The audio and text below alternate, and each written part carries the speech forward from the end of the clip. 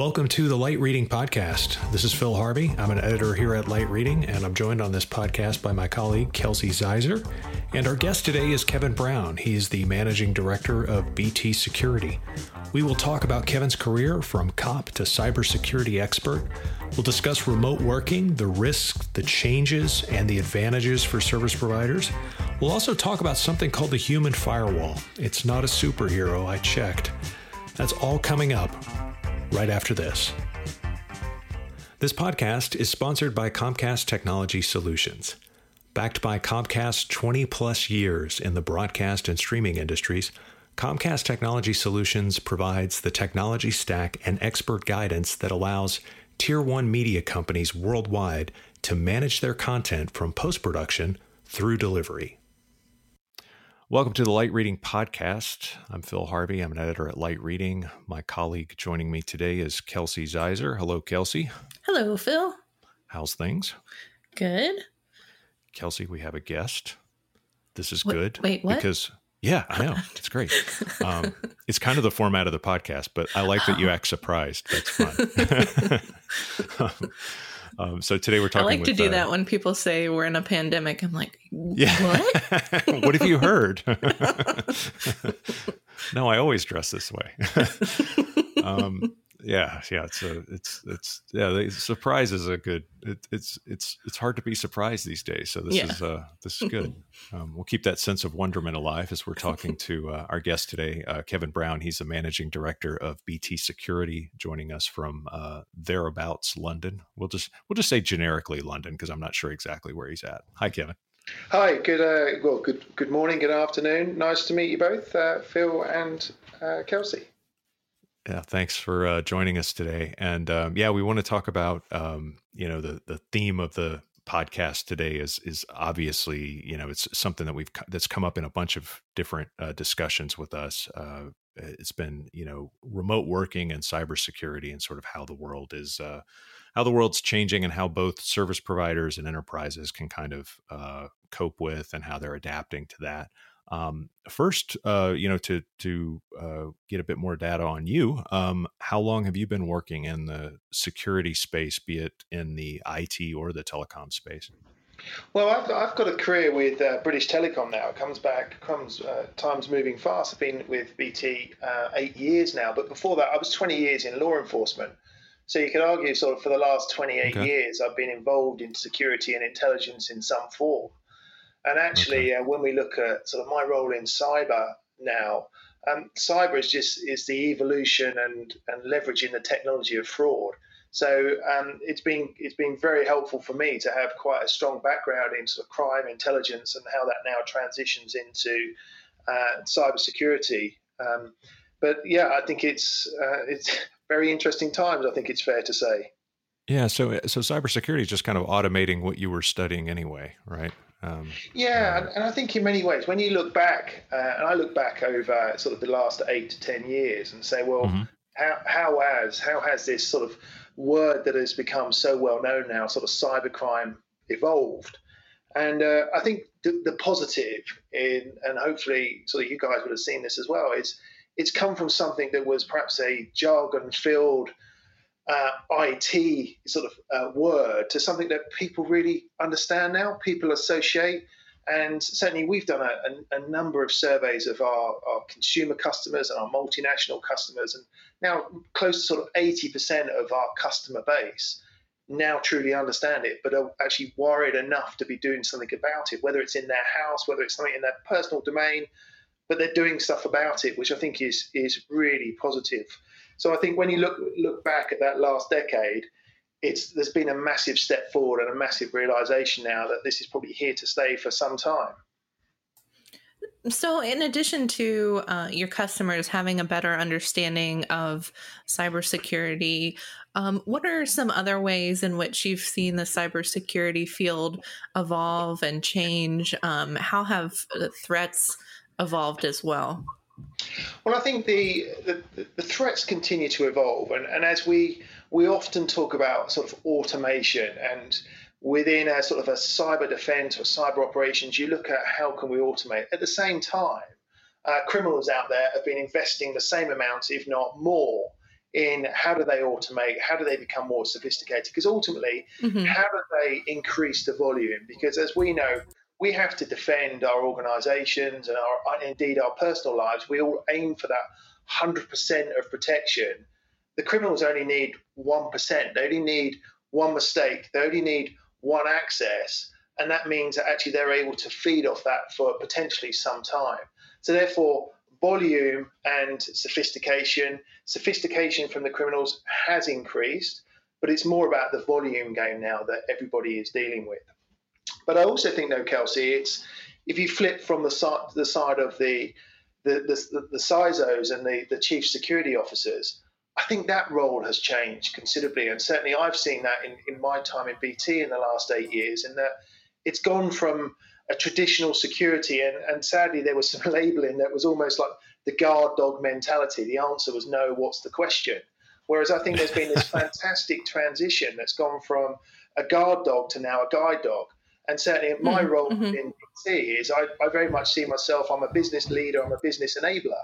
So how do I enable the business strategy? How do I get a better understanding of what is it we want to do with the business, and how does security support that? And I've some fantastic examples around the world now where organizations have shifted to that, where security is not the one where everyone tries to avoid because the policies don't let it happen. They try and sort of have shadow IT to avoid it, really getting on board and recognizing the great role that security has to play. Okay, so it sounds like you're kind of still, of course, being on the defensive and preventing those threats, but also going on the offensive a little bit and being proactive in your approach to cybersecurity. Yeah, and I think the proactive one, and we also look at what's changed. I think there was a recognition, and certainly I've personally been involved with a number of initiatives with World Economic Forum, as well as, for example, in the UK, the National Cyber Security Centre, where it's a case of, do you know what? We've got a strong family when we collaborate, when businesses come together with governments. Actually, we've got a fantastic set of capabilities where you take the fight back to the cyber criminals. It's not about just being there ready for an alert or ready to see a ticket that's raised to say something's happened. Is how can you be proactive? How can you use the strength of many organizations to see trends? How do you look at then perhaps even dismantling some of those criminal organizations that will be out there? So I think a big change is actually taking the fight back and raising the sort of the bar to entry of cyber criminals to that next level. So actually there's a lot more risk attached with trying to commit cybercrime in any country. And I think that's where the collaboration, more than just talking about it, but actually doing stuff, really drives. And certainly the success we've had in the UK and our collaboration with the National Cyber Security Centre is we're now sort of actively blocking over 100 million malicious communications attempts per month. Now, that wouldn't have happened without collaboration and without a real sort of proactive approach to making the internet a safer place. That's a lot of incoming threats. That would be, I think that would be alarming to most people. But that just goes to highlight sort of the scale and the volume game that cyber criminals are now trying to impose upon countries and organizations. Yeah, that's kind of the, like you were saying, it's almost like an evolving math problem. You know, as automation continues, you know, the amount and the volume of threats can multiply quickly. And, you know, when companies are looking to secure remote workers, they're obviously changing the math problem on their side too, because everything's less centralized and spread out. So when you're looking at that landscape, how are companies and service providers, what risk are they seeing as people are, less centralized now than they were just a few months ago? Yeah, I think it's a fantastic topic, Phil, and one to really sort of look at. And look, you go back pre-COVID, go back sort of 6-8 months. Everybody majority of most organizations were on some sort of cloud journey, which meant that their traditional perimeter had evolved. And we often refer to sort of the new edge as being sort of the branch office. But actually what COVID has meant is the new edge of your network. It could be your front living room. It could be someone's bedroom. It could could be the home office, it could be the kitchen, it could be the garden. And therefore, all of a sudden, you've lost any chance of having a perimeter, because the priority of most organizations during the pandemic has been, actually, we want resilience. We want our business to be able to function. And therefore, we are going to have to add a little bit more risk in a business. We need to make sure that people can function from home, even if it means that we might not be afforded the protection that we had when they were working in the branch office or working within a more secure environment of an office. So therefore, that does present that challenge that you've now got your workforce spread all over, but more importantly, how they're connecting to your work network as well comes under a sort of question and scrutiny as well. So I think the game has fundamentally changed during the pandemic, and now we're at this stage, and I see it in sort of three phases. We had the react phase, where that was all about, we want to keep our business going, we need to make sure people are online. So the reaction was, how do we make sure we get people online? What are the activities that we need to do to make sure that people can still access their applications? So that was that react. I think we're in this reassess now, where organizations recognize that they have to sustain a level of remote working for some time until we understand what the new norm is going to be like, and then working towards, okay, how do you now reset your security strategy based upon what your business strategy is going to be? And I think that we're at that sort of that edge between the sort of the reassess and what we're going to do long term at the moment. So are your companies still, as they're addressing these risks, are they still sort of in the evaluation phase of this, kind of deciding how they maybe change the way they do things, or are a lot of them just putting off the decision until we know what quote unquote the new normal is? Yeah, I think as we know, the pandemic has impacted different verticals in different ways. So I think those that they trade with strong online platforms, not reliant upon perhaps traveling, then I think they can give a little bit more certainty to their business. And certainly in the finance sector, we know there is a little bit more certainty, where actually the way in which people use banks, for example, has fundamentally changed, and therefore actually a bank strategy going forward can be defined a lot more now about what is the presence on the high street, how many offices do they need. So I think for a finance sector, you're going to be slightly more advanced, whereas there are some other sectors, automotive, airline, where there's still so many unknowns, and therefore you are in this sort of almost this hybrid state of, we've got to sustain this a little bit longer, because as a business, we can't really agree or decide on what that strategy is going to be, because we can't predict when we're going to be flying again. So what we're seeing now across multiple verticals is different stages of being able to set out what the new norm may look like. Mm-hmm. Yeah, that makes sense. Yeah, it is kind of a moving target from that point of view. So in addition to, customer or companies being impacted differently, are there certain employees that maybe represent a bigger risk when remote working, or certain job types that are riskier? Yeah, Kelsey, that's a great question. And it's a tough one, because quite often I want to make sure that I treat all employees the same. But actually, when it comes to cyber, we have to recognize that different employees are going to attract different risk. And that's where we certainly within BT have done it, and we've worked with a number of organizations now, is doing a lot more persona-based activity. What are the roles that are going to be a lot heavier targeted working from home? What are the ones that carry the high risk? And for example, your chief financial officer is going to have an absolutely different profile to perhaps the chief marketing officer. And therefore recognizing that the security approach that you may have for your chief finance officer will be fundamentally different. And it could be that you have almost an SD-WAN built into the house. So therefore, as a security organization, naturally you'll have some endpoint protection that works on the laptop or on his devices. But it may be that you're now going to have a further control point on an SD-WAN in the home that says, I can control the policy, I can control how they're now connecting to our network. And it starts to build the defense in depth that we were afforded the luxury of pre-COVID. And I've seen most organizations now starting to understand this. And it also comes back to finance, if I'm being honest. You can't afford to roll out the sort of the gold treatment to everybody. So therefore, it's protecting what matters to you, and that may be individuals, it may be assets, but getting a far richer picture on the individuals. But it goes beyond sort of the technical aspect.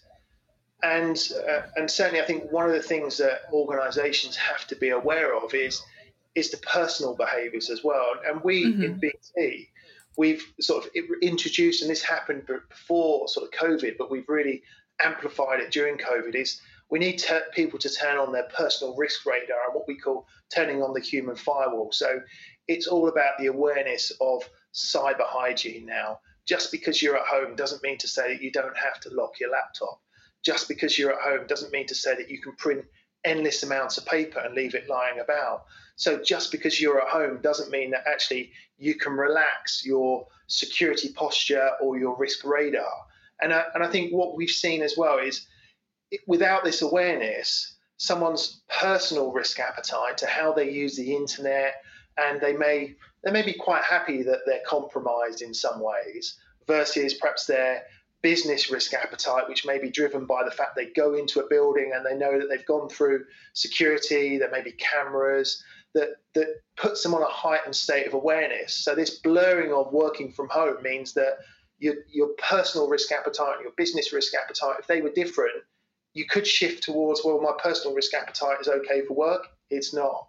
So really, that security awareness to your employees and colleagues has been absolutely critical through this time. That's interesting. The human firewall idea. Now we're getting into more of like companies are going to have to. I mean, we've already talked about how they're going to have to change we talk about that on the site quite a bit. But this is definitely a cultural change because you're asking people to really be more aware of their risk profile personally, whether they're in the office or not. And that's definitely something I think most people aren't used to.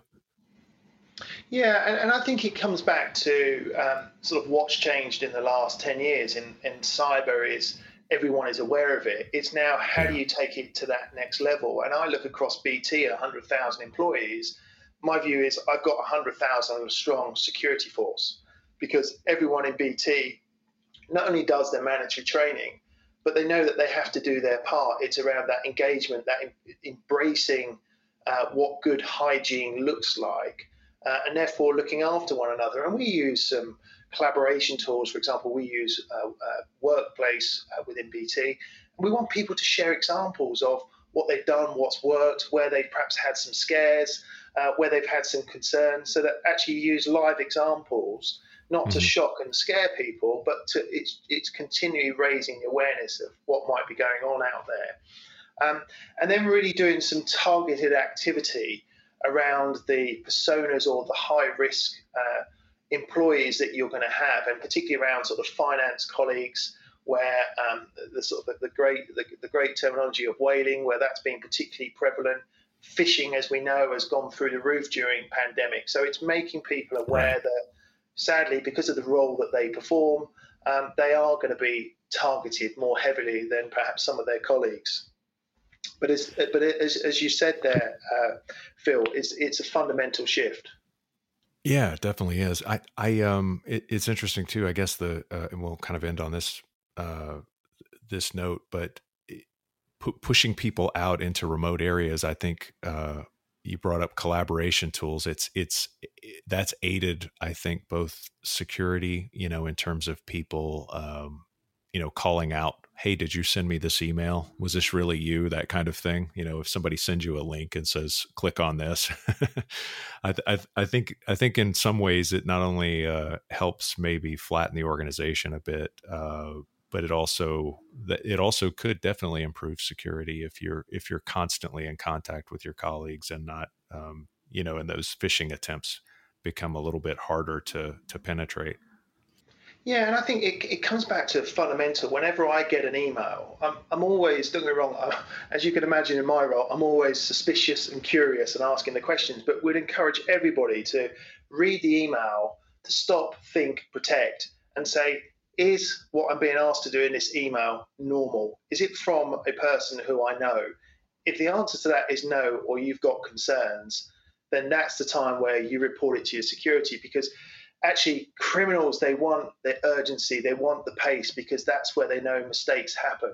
So therefore, we've got the great advantage as humans of just taking that only a second to just step back from something, look at it, ask those questions. Yeah, that makes sense. Sounds like we all need a don't panic button. Hey, Kelsey, you're absolutely spot on. Wouldn't it be lovely if we had that internal don't panic, I'm just going to look at this, I'm going to walk away from my machine, come back and just look at it again. Well, that may work for Kelsey, but I have a cousin who's a Nigerian prince who, as soon as I wire him the funds, he's going to provide 100% security for my family and I. So I think I'm good. Hey, I wonder if he's related to the one that I know. So yeah, could be. He's been emailing a lot. All right, Kevin Brown, thanks so much for joining us today and for being on the Light Reading Podcast. I appreciate it. Thanks, and it's good speaking to you both. That is it. That's our show. Thanks very much to Kevin Brown, Managing Director of BT Security, for his time and insights. Thanks to our producer, Pierre Landrio, for making us sound good, or just having any sound at all. Thanks to all of you listening and all of you standing nearby and trying to coolly look disinterested. We see you. Please tell a friend to subscribe, but only if you're both wearing masks and standing at least 6 feet apart. We will see you next time here on the Light Reading Podcast. This podcast is sponsored by Comcast Technology Solutions. Backed by Comcast's 20-plus years in the broadcast and streaming industries, Comcast Technology Solutions provides the technology stack and expert guidance that allows Tier 1 media companies worldwide to manage their content from post-production through delivery.